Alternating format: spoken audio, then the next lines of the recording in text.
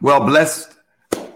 Well, blessed Thursday it is. Blessed Thursday it is. We are certainly delighted and elated for all of you who are joining us as far as Bible study is concerned. We thank God for each and every one of you who have made it to this particular moment, and we don't take for granted your presence as far as this time together is concerned. I want to, if I could, call your attention. We want to focus on today Ephesians chapter 4, verse 25 through Ephesians chapter 5, verse 7. I want to kind of finish up this lesson that we started last week. And I am very excited about the unpacking as far as this lesson is concerned, so that we can become what Christ would have for us to be. So I want to, if we could, let's have a word of prayer as we sense and seek the movement of God as far as this time together is concerned. And then we'll go ahead and get started as far as our lesson is concerned. So let's bow our heads for a word of prayer. God, we come, and as we do this lesson, living holy lives, as we focus on becoming more like you, we pray that you, by the power and presence of your Holy Spirit, will be in this moment, be in this space. Give us ears to hear what you desire for us to know. Give us all the capacity to learn and to glean what you will have for us to know, so that we can be more like your Christ, becoming more like you. Show yourself strong and mighty, oh God. We thank you for each and every person that is joining us online. We praise you, oh God, for their presence as far as this space is concerned. And so, Lord, we pray that whatever questions, whatever insights, whatever concerns they may have, that we can address those, so that ultimately they can grow as well as glow. It is in Jesus' name we pray and we claim it done. Amen. Amen. Amen. All right. Ephesians chapter 4, verse 25 through Ephesians chapter 5, verse 7. And what I want to do is I want to read those scriptures, those passages, just for a moment, and then we'll look at picking back up on the exposition and the explanation as far as that passage is concerned. So here we go. Ephesians chapter 4, starting at verse 25. Therefore, putting away lying, let each one of you speak truth with his neighbor, for we are members of one another. Verse 26, be angry, but do not sin. Do not let the sun go down on your wrath, nor give place to the devil. Let him who stole steal no longer, but rather let him labor, working hard with his hands what is good, that he may have something to give to him who has need. Let no corrupt word proceed out of your mouth, but what is good for necessary edification, that it may impart grace to the hearers. And do not grieve the Holy Spirit of God, by whom you were sealed for the day of redemption. Let all bitterness, wrath, anger, clamor, and evil speaking be put away from you with all malice. And be kind to one another, tenderhearted, forgiving one another, even as God in Christ forgave you. Verse 5, therefore be imitators of God as dear children, and walk in love, as Christ has also loved us and given himself for us, an offering, a sacrifice to God for a sweet smelling aroma. But fornication and all uncleanness or covetousness, let it not be named, even named among you, as is fitting for the saints, neither filthiness, nor foolish talking, nor coarse jesting, which are not fitting, but rather giving thanks. For this you know that no fornicator, unclean person, nor covetous man, who is an idolater, has any inheritance in the kingdom of God and of Christ and God. Let no one deceive you with empty words. For because of those things, the wrath of God comes upon the sons of disobedience. Therefore, do not be partakers with them. Do not be partakers with them. Got a lot to cover. We got a lot to cover. And hopefully and prayerfully, we'll be able to deal with all that we're supposed to be covering at this time. But we got a lot to cover. We got a lot to cover.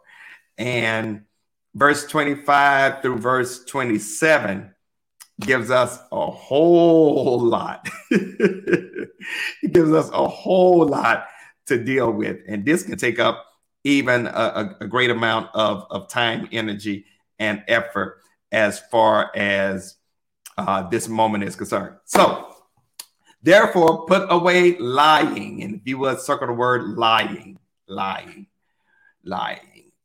Let each one of you speak truth with his neighbor, for we are members of one another. Here is what Paul wants us to understand. Paul wants us to understand that when you and I are saved, when you and I become a new creature in Christ Jesus, we are undergoing character development. Okay, we're undergoing character development. And in the undergoing of character development, God is doing a work on us, in us, with us, and through us. Okay. So in that vein, Paul wants us to understand that if you are in Christ, hear me well. If you are in Christ, there's some things that should be changing. There's some shifts that ought to be happening. And one of the things he's saying is that there's some ways that we engage one another, that we talk to each other, that we behave towards each other, that have to shift. It has to shift. Let me say that again. It has to shift. So one of the things that we're going to have to really start wrestling with and dealing with are excuses that we make because somebody ticks us off and we behave in a way that is unchristian. Uh-oh. Now this is where it's getting ready to the rubber to hit the road. So one of the things that Paul is saying is put away lying. Okay? Because as believers, we got to demonstrate righteousness and holiness. And so we should put away falsehoods. Anything that pertains to the old lifestyle and that's not part of living Christ's truth. Okay? Put away falsehood. And the reason that Paul talks about this is because Paul says, number one, we are all members of one another. In other words, we belong to each other. And there's check this out, mutual responsibility that we have.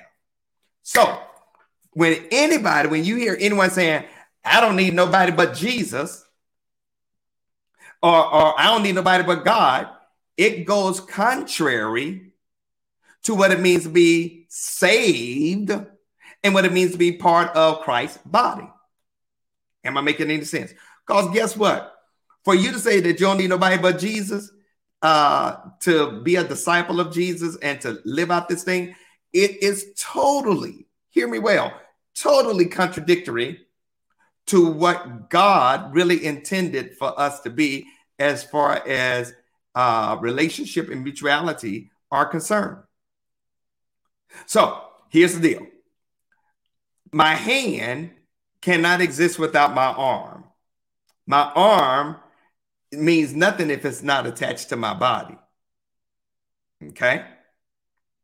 So if my arm wasn't attached to my body, it's just an arm. But it is not doing anything to benefit the body. And if it's not benefiting the body, it is not benefiting itself. So here's what Paul is really trying to drive home. Paul says you need to put away lying. Why? Because it messes up the unity. And it creates conflict. And it destroys trust. Check this out. Messes up unity, creates conflict, and destroys trust. Okay? Lying messes up unity, creates conflict, and destroys trust. He said that's why you don't need to do it. Truthfulness, however, opens up the door to better understanding. And so we have to be truthful with one another. Why? Because we belong to each other. We belong to each other. Now, how does this truthfulness play out? This truthfulness plays out by speaking truth in love, not with a sense of arrogance, not with a sense of entitlement, not with a sense of superiority, but speaking truth in love. Okay? Speaking truth in love. So he is saying, this is what you got to do. You got to put away lying because it messes up relationship. It distorts unity. It creates conflict. It destroys trust. All right. Then he also says, and I want you to highlight verse 26 and verse 27. Be angry, do not sin, don't let the sun go down on your wrath, nor give place to the devil. Highlight all of that. Highlight all of that. All right. Highlight all of that. And I want to kind of hone in on this anger piece. Okay? Because part of the problem in the church and with Christians is that some folks have been told or think that because I'm saved, I shouldn't have certain emotions. Because I'm saved, I shouldn't get angry. Because I'm saved, I shouldn't get upset. Because I'm saved, I shouldn't feel a certain way. All right. Paul is saying, be angry, but don't act a fool. Be angry, but don't sin. Don't let the sun go down on your wrath. So there is this thing known as righteous indignation. Okay. And the words that Paul is quoting comes from Psalm verse 4. All right. And let me, if I could, read Psalm 4, verse 4 for you. Psalm 4, verse 4 for you. Okay. And it reads like this. Be angry and do not sin. Meditate within your heart on your bed and be still. You got that? Psalm Psalm 4, verse 4. That's where Paul is quoting. All right. So here's what I want to impress upon you. The Bible doesn't tell us that we shouldn't feel angry. Okay? Because there are some things that happen to you personally, that happens in society, that should cause righteous indignation. Okay? There are some things that causes us righteous indignation. First of all, when you're mistreated personally, you shouldn't be taking it this is the day the Lord has made. I will rejoice and be glad. No, if you're mistreated, you should get angry. When you see societal injustice, you should get angry. When black and brown people continue to be mistreated and discriminated against and racialized, you should get angry. When women aren't treated and are being treated in violent ways, you should get angry. Okay?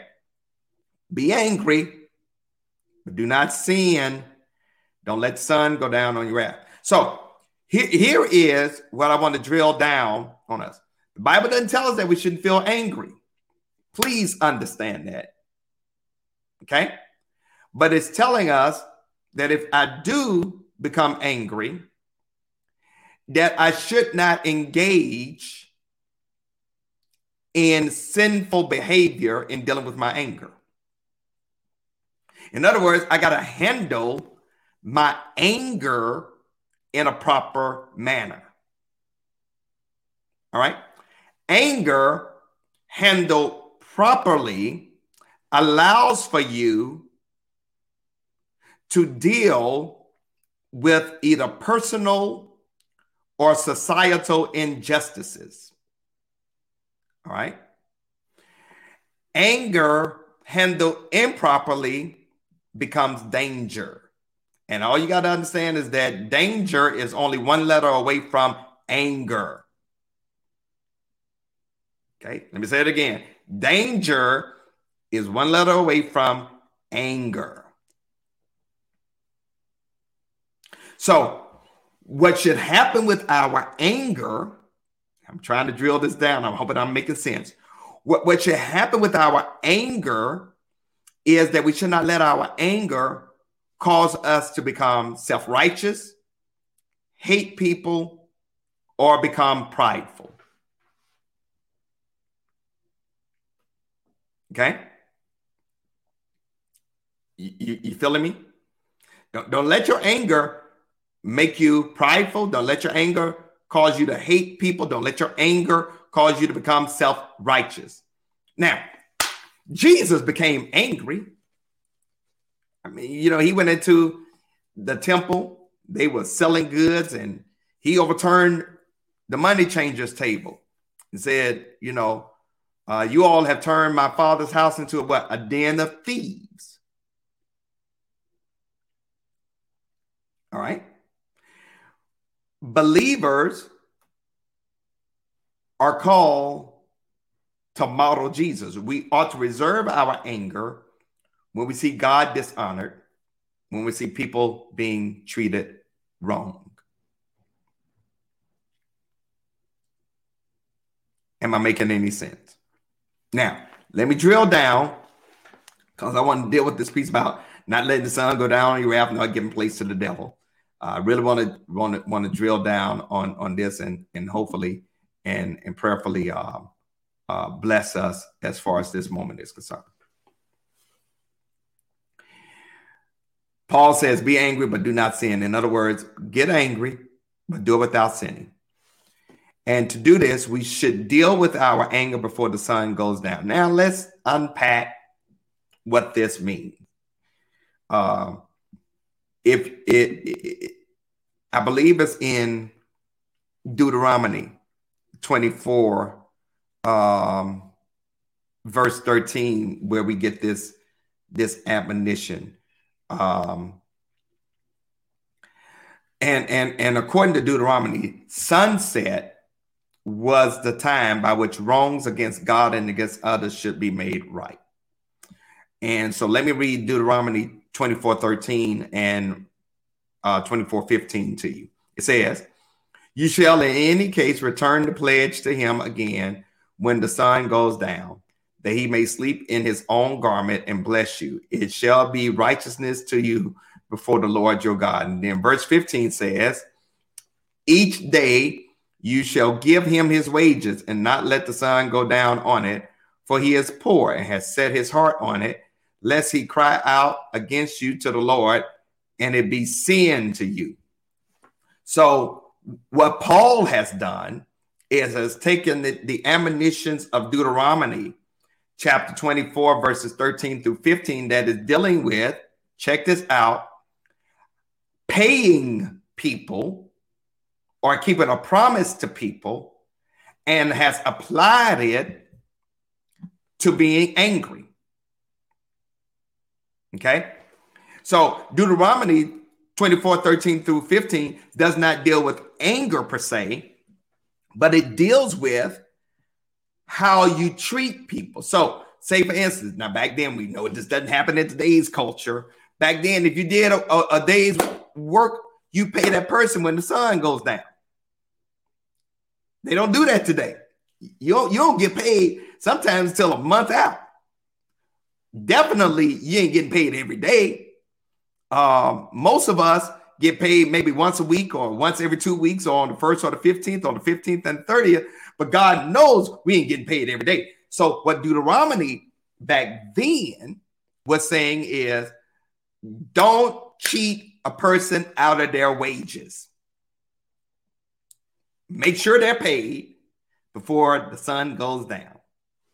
Paul is taking that particular application of paying wages, of treating people right, of keeping your word, and applying it to being angry. And what Paul is saying is, don't let anger smolder and burn over time, that it causes the devil to get a foothold. Because how many of us know that the enemy can use anger, even righteous anger, to cause us to sin? Hopefully I'm making some sense here. That if we don't deal with anger in a divine, godly way, that the enemy will take even righteous indignation and cause us to do some bad, wrong things. Okay? Anger that is allowed to set and smolder and take root over time gives the devil a foothold, because here's what happens. We become bitter. I know I'm teaching good right now. We become resentful. I know I'm teaching good right now.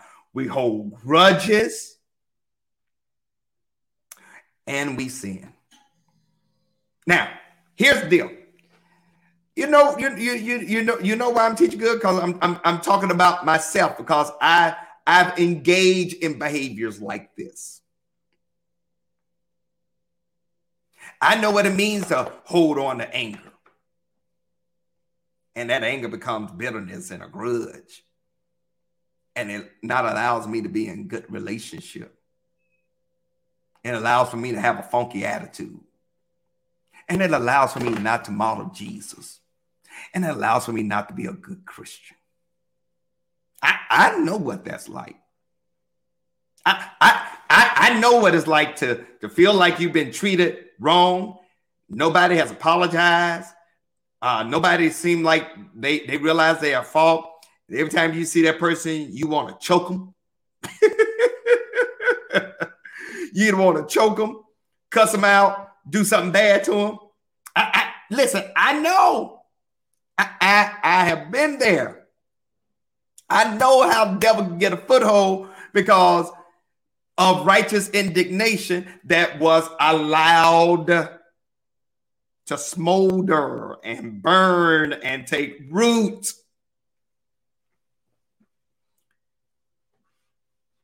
Which is why, I'm getting ready to drop, here's the bombshell, which is why forgiveness is so important.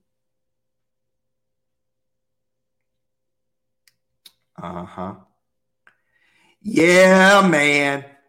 Yeah, sis. Forgiveness is so important. Let me say it one more time for the Holy Ghost. Forgiveness is so important. Because even when I'm angry, even when I'm frustrated, that one of the things that I have to do in my anger, so that the sun does not go down on my wrath and allows for my wrath to transition to bitterness, grudges, and craziness, is I got to be willing to forgive even when forgiveness has not been sought. Because I got to do it. I got to do it so I can be in, check this out, in relationship with myself, number one. And so eventually I can at least be gracious. I like that word, gracious, to somebody else. All right. And I hope I'm making some sense, because here's how the devil works. Here's how the devil works. The devil, that old Beelzebub, can take our anger and use it to destroy the unity in the church, destroy our love for one another. And so that's why it's so good to just deal with situations immediately. And perhaps going back to the very beginning of this pericope, speaking truth helps you to move beyond allowing anger to take root. Now, watch this. I'm getting ready to say something. That goes totally contrary to the culture, but it is biblical. Because a lot of us want to think that, well, if I speak truth, I give somebody a piece of my mind. No, you ain't got that much of a mind to give. You better keep your peace of mind, P-I-E-C-E, so you have a peace of mind, P-E-A-C-E. Let me say that again. You better keep your peace of mind, P-I-E-C-E, so you have a peace of mind, P-E-A-C-E. Because speaking truth has the caveat of speaking truth in love, not in anger. Because here's what happened. If you speak truth thoughtlessly, your anger winds up hurting others. It destroys relationship. If you keep it inside, it causes you to become bitter and it messes you up. You wind up having heartburn. You wind up having indigestion. You wind up having all kinds of issues within your body because the body tells. The body will tell. Paul tells us, deal with anger so that it builds relationship rather than destroy them. If we nurse the anger, the devil sees that and uses that as an opportunity to divide. When used correctly, anger can motivate us to right or wrong. Anger can address a grievance. Anger can correct an injustice. Anger produces energy that when used positively, we become mediators of righteousness. When used improperly, we become perpetuators of the demonic. Ooh, I'm teaching good. So using properly, it's going to burn us. Okay? And it burned folks around you. So here's an application. Let me throw this out there, because if this is where you are, this is what you got to do. You angry with someone by night?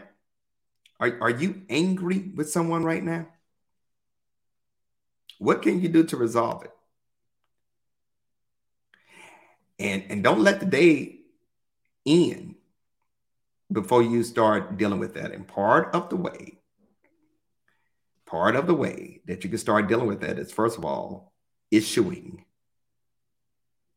forgiveness, even when it's not sought.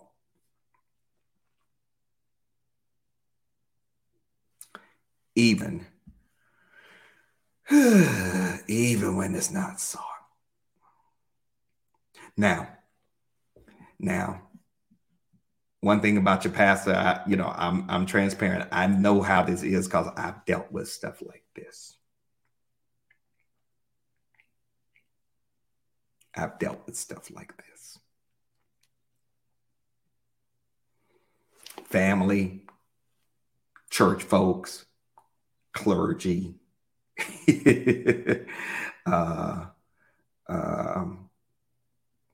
I've dealt with stuff like this. And I'll admit there have been times when the enemy took hold and did a real good number on me. All right.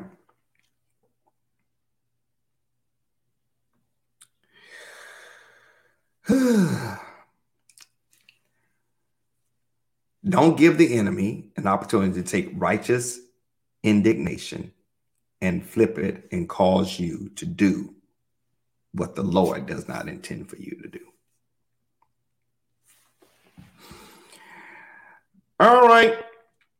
Why do I have the feeling I ain't going to finish this today?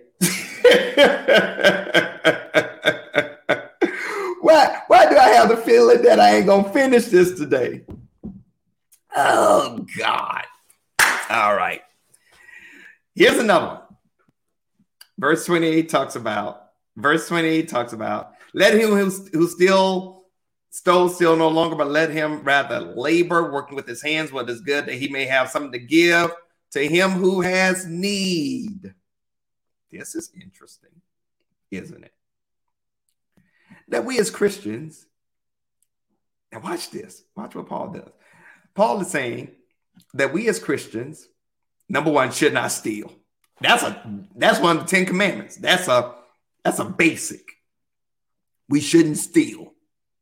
But we're to work. But we're to work in order to give to the needy. So Paul is saying, interestingly, that the purpose of our work is to be a blessing to somebody else.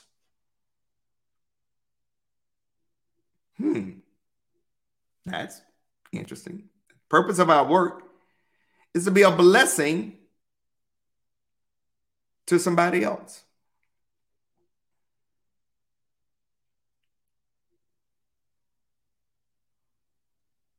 And what Paul is dealing with is the image of a thief, a robber, a bandit.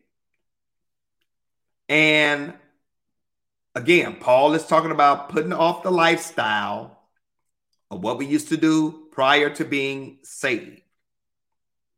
Now, what Paul wants us to understand is that most people who are lazy steal. They steal. Most lazy people steal. Okay. Why? Because they don't work. So stealing and idleness kind of goes hand in hand. And Paul is saying that not only should you stop stealing, but work. Work. Do something with your hands, your mind. Work. Now, let me, if I could, set this within the context, the cultural context of what Paul was dealing with at the time that he wrote this. Because back then, they had slaves. All right. Now, again, let me set context culturally so you don't be trying to do equivalences and equating one form with another. The slaves during the time of Paul's writing, the slavery that was taking place during that time, and all slavery is bad, but that slavery was nowhere near what American slavery was. Nowhere near, let me say it again, what American slavery was. All right. Slaves back then, many of them were prisoners of war or caught up because they had lost a fight. Okay. So they were either prisoners of war and they became slaves, but most of those slaves were as educated, if not more so educated, than the person to whom they were enslaved.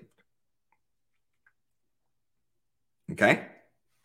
Trying to set it up. When our slave forebears, our enslaved ancestors, they took away our language, they took away our education, they took away our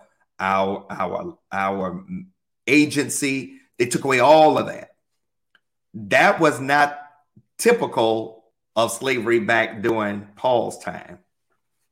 Slaves back during Paul's time, many of them were learned, educated. They had the capacity as far as, watch this, teaching and pouring into their owners' children. So I want to put that for. So what Paul was saying is that slaves back then would steal from the households they served. They would steal. So here's the crazy thing, but slaves were also part of the church. So Paul is talking to all of them, And he is saying, all believers, work hard, do your part in the community, hold your own, and not expect anyone else to support them. Okay? Even then, Paul wanted us to understand that the purpose of our labor is not only to enrich ourselves, but to give to those who are in need.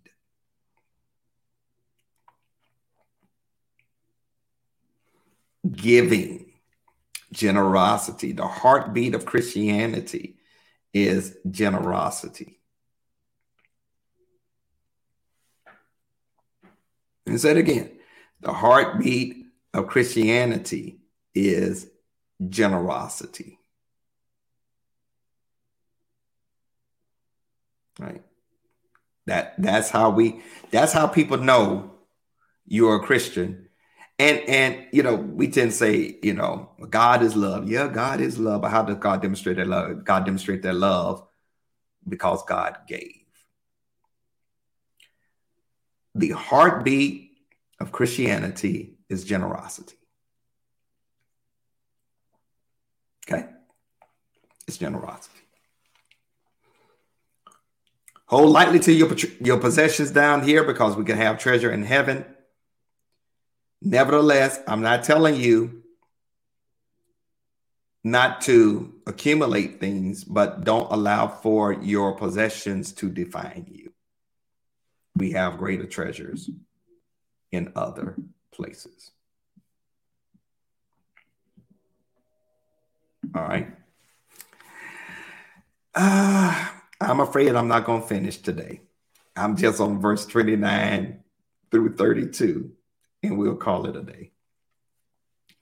And this is another place where we as Christians got to work on that mouth. That mouth. Paul says, let no corrupt word proceed out of your mouth, but what is good for necessary edification, that it may impart grace to hearers. Then he talks about in verse 30, don't grieve the Holy Spirit. In verse 31, let all bitterness, he gives us all this stuff we're not supposed to do. And then he talks about being kind, tender-hearted, forgiving one another as Christ forgive us. Now, I'll close on this. I'll deal with chapter 5, verse 1 through 7 next week. Because I'm telling you right now, I'm not going to finish this. So let's talk about this wholesome talk. Because I know I'm getting ready to mess with some of us. Because I've seen t-shirts say, I'm a Christian, but I cuss a little bit. I'm a Christian, but I cuss a little bit. Well, what Paul is saying is that we shouldn't even be bragging about that. That ain't nothing to brag about. That ain't nothing to brag about. Here is where the rubber hits the road. Here is where the rubber hits the road. We are not to speak unwholesome words or rotten words, but helpful words. Words that lift up, that edify, that benefit. Our words are to be true and pure and contribute to blessing others. And the Holy Spirit ought to be guiding our speech. And part of the way that many of us grieve the Holy Spirit is through our speech. So Paul is saying, as believers, you better be careful about what you say. Because this unwholesome basically means worthless talk, like gossip and slander, coarse language, worthless language. I know. I know. Folks going around wearing t-shirts talking about I'm a Christian, but I cuss a little. Well, you might want to get rid of that t-shirt. That ain't good. That's not a good that's not a good witness for the kingdom. I'm holy, but I got a little hood in me. Well, the holy God should be working. If hood is dealing with ratchetness and craziness and stuff, the Holy Spirit ought to be working that stuff out of you. That's not a good witness, you all, for the kingdom. It just ain't. Because here is how we grieve the Holy Spirit.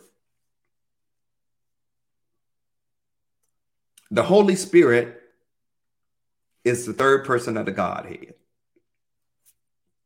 You and I are sealed to the day of redemption. And if we have the Holy Spirit in us, then the Holy Spirit ought to be giving us power to live a new life. I'm going somewhere with this.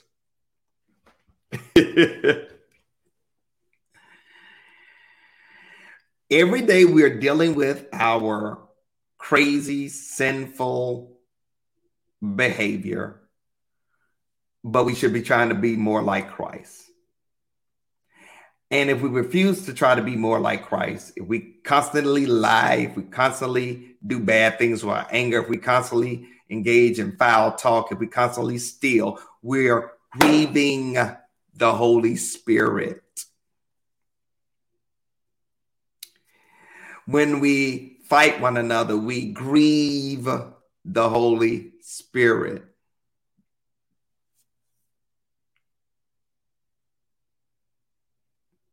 The Holy Spirit gives us a privilege and a responsibility. The responsibility don't dissipate the Holy Spirit, don't disappoint the Holy Spirit. The privilege is our promised future. We are sealed till the day of redemption. So there are some things that we as children, daughters and sons of God, sons and daughters of the Most High, that we should not be doing. And a lot of it has to deal with our talk.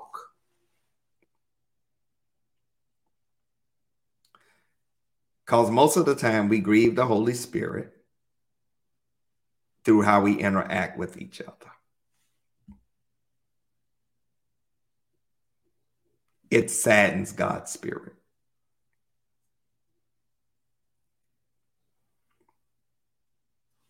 Yeah, I mean, I get too many amens on this. But it is what it is. And I'm speaking truth and love. Verse 31, 32, I call it a day. Here it is. So Paul says, let all bitterness, wrath, anger, clamor, and evil speaking be put away from you with all malice. Highlight all of that. Highlight all of that. Highlight all of that.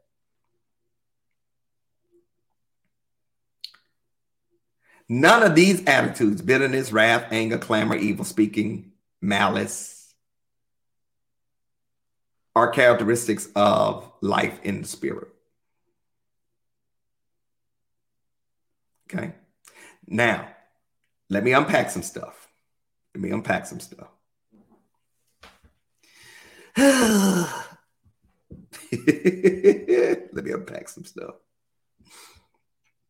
Bitterness.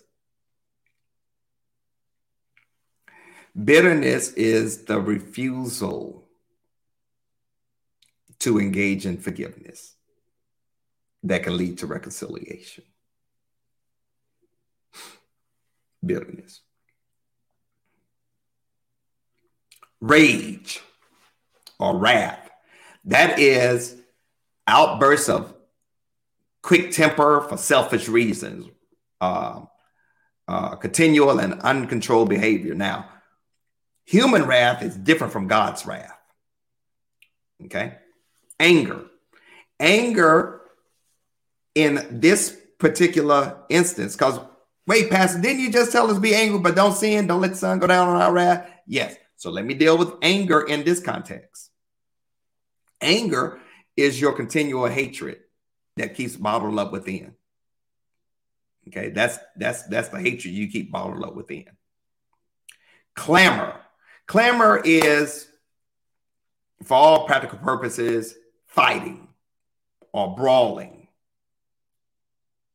Loud self-assertions of angry people determined to make their grievances known. That's fighting, physically or verbally. Slander or evil speaking. Evil speaking. That's destroying a person's good reputation by lying, gossiping, spreading rumors. Defamation of character. And yes, it happens in the church. It happens in the church. It happens in the church.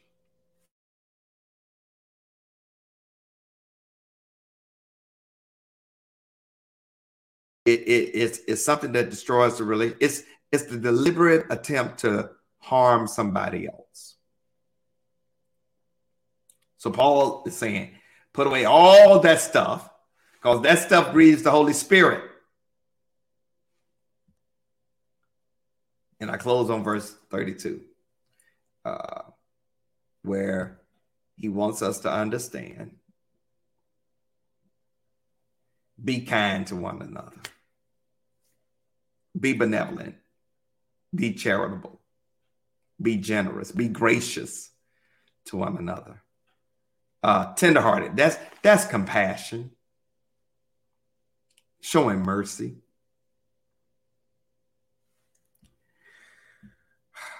As believers, we in order to be in a relationship, we got to constantly forgive one another. Why? Because God forgives us through Jesus Christ. That's the only way that God can be in relationship with us, is because he forgives.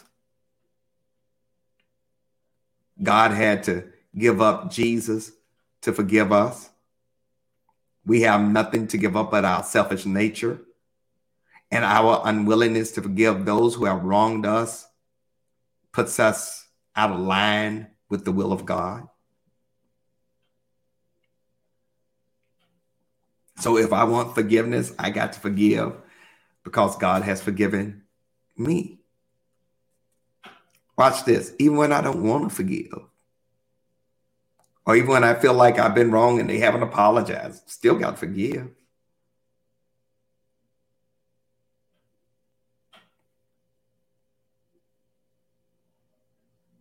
Because when you know you've been forgiven by God through Christ,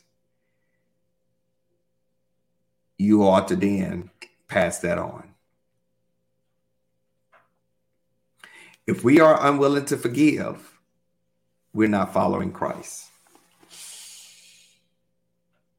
Because even Jesus on the cross said, Father, forgive them, for they know not what they do.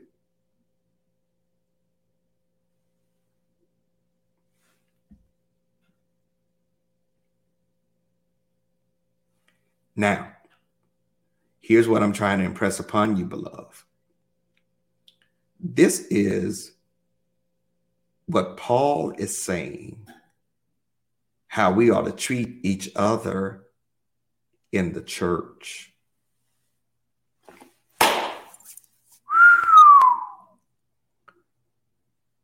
This is how Paul is saying we ought to be doing this to each other in the church,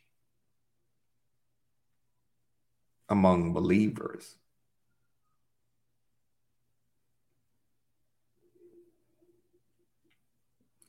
Because here's the thing. Here's the thing.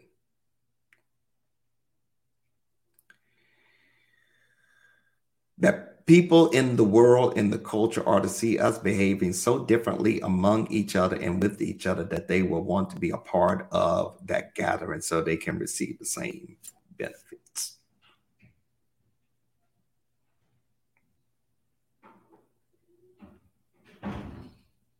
So here's where I want to drive the stake, put the line in the sand.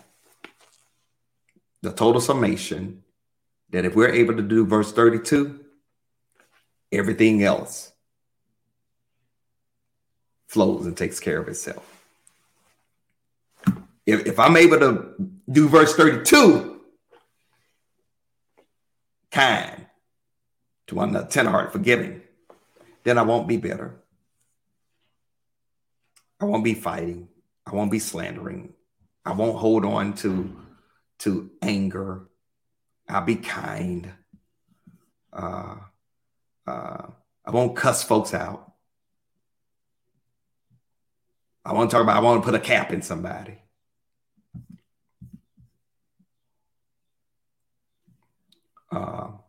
I just won't do that.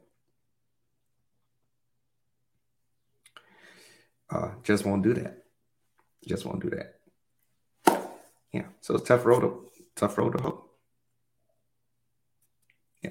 So I'll close that. I'm looking in the chat. I see someone ask, Pascal, how do we hold on to the forgiving part where hurt continues afterwards? If you're holding on to the hurt, then you haven't forgiven.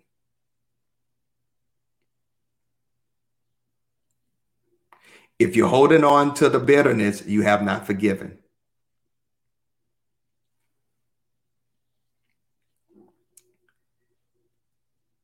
How do you work with someone that's so bitter that forgiveness is always on the other person? Well, Jesus says we should not forgive our brother 7 times 7, but 70 times 7. So you forgive as often as you need to, because that's what God does for us.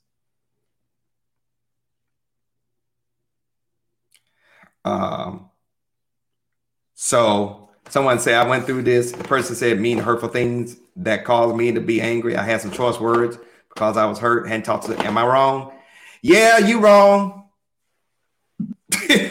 You wrong. If you say you're a Christian, you're wrong. So sometimes you may have to be the first one to say, listen, you know what? I'm sorry. I shouldn't have said what I said. And don't allow for you to do deflection where and say, well, you said it first and I was just coming back at you. No, you were wrong. Now, if you don't want truth, don't ask me. And if that person continues to hurt, then you part up is continuing to hurt. The only way that somebody can continue to hurt is you allow for them to continue to hurt. And I don't know what the intricacies of what you're talking about. So I can't really address that in this forum. But I will say that if you're holding on to bitterness, you have not forgiven. I can say that unequivocally. If you're holding on to bitterness, that every time you see that person, you do butterflies, your stomach is doing flips, and you want to choke them, you haven't forgiven them. I can say that. Yeah. I can say that. I will also say that without knowing all the intricacies, that sometimes you just need to either get therapy to deal with your own personal internal hurt and put it in the hands of the Lord. But stop justifying you treating somebody bad because they treated you bad. And that's why it's hard to live this Christian life without the Holy Spirit.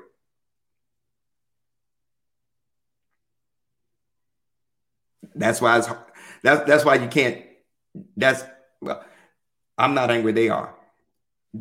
You can't control how somebody else do. That's not your capacity to.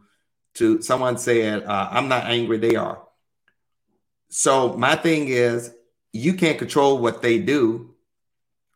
But if they're angry towards you, that ain't your issue. If you're doing what is right and being gracious, that's their stuff. And you ain't God.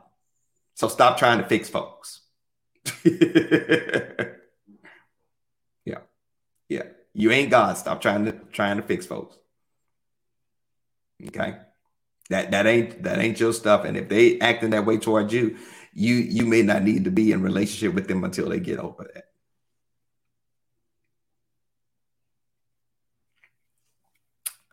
All right.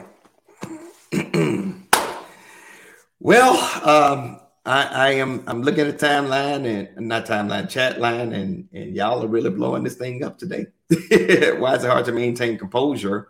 Somebody said, why is it hard to maintain composure sometimes when we're angry? Because we don't let the Spirit have control. We're operating out of our sinful nature rather than out of our redeemed nature. Uh-huh. Yep. So that's why. That's why we fly off at the handle, because the Lord still got some stuff that he needs to fix. And when we fly off at the handle, we grieve the Holy Spirit.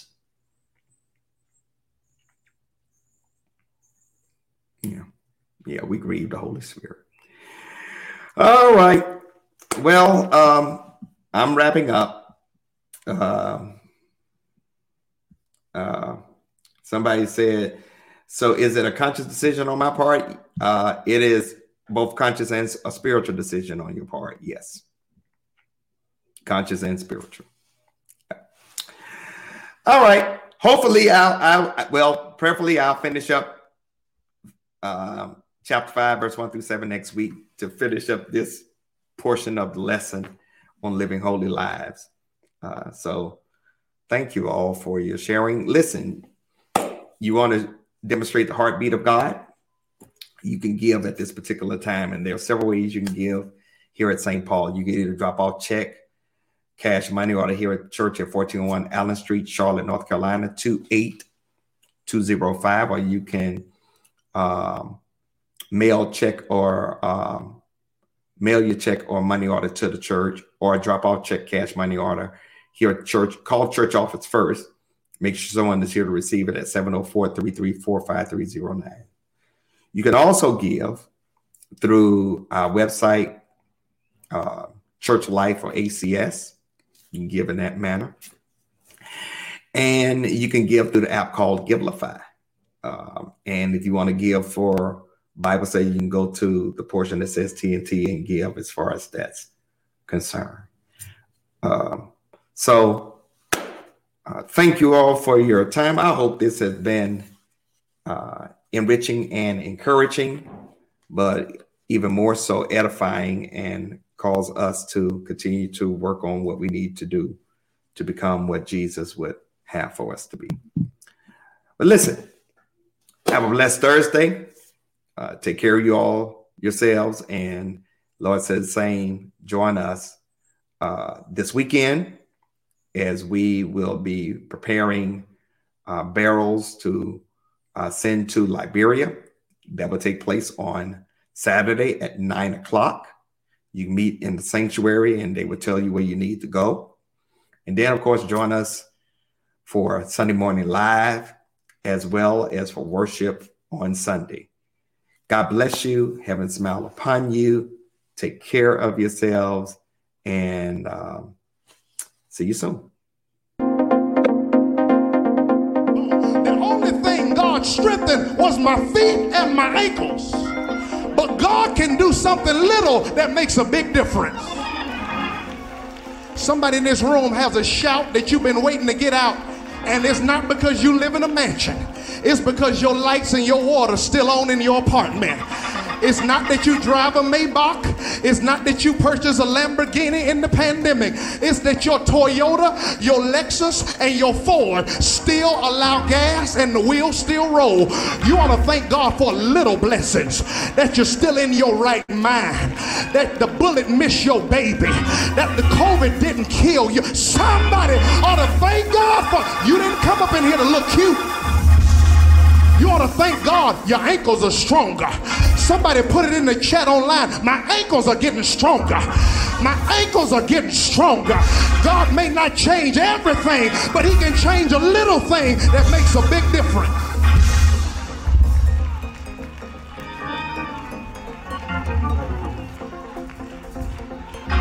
So y'all see me leaping, but what you don't know is, for over 40 years, I ain't never been able to leap.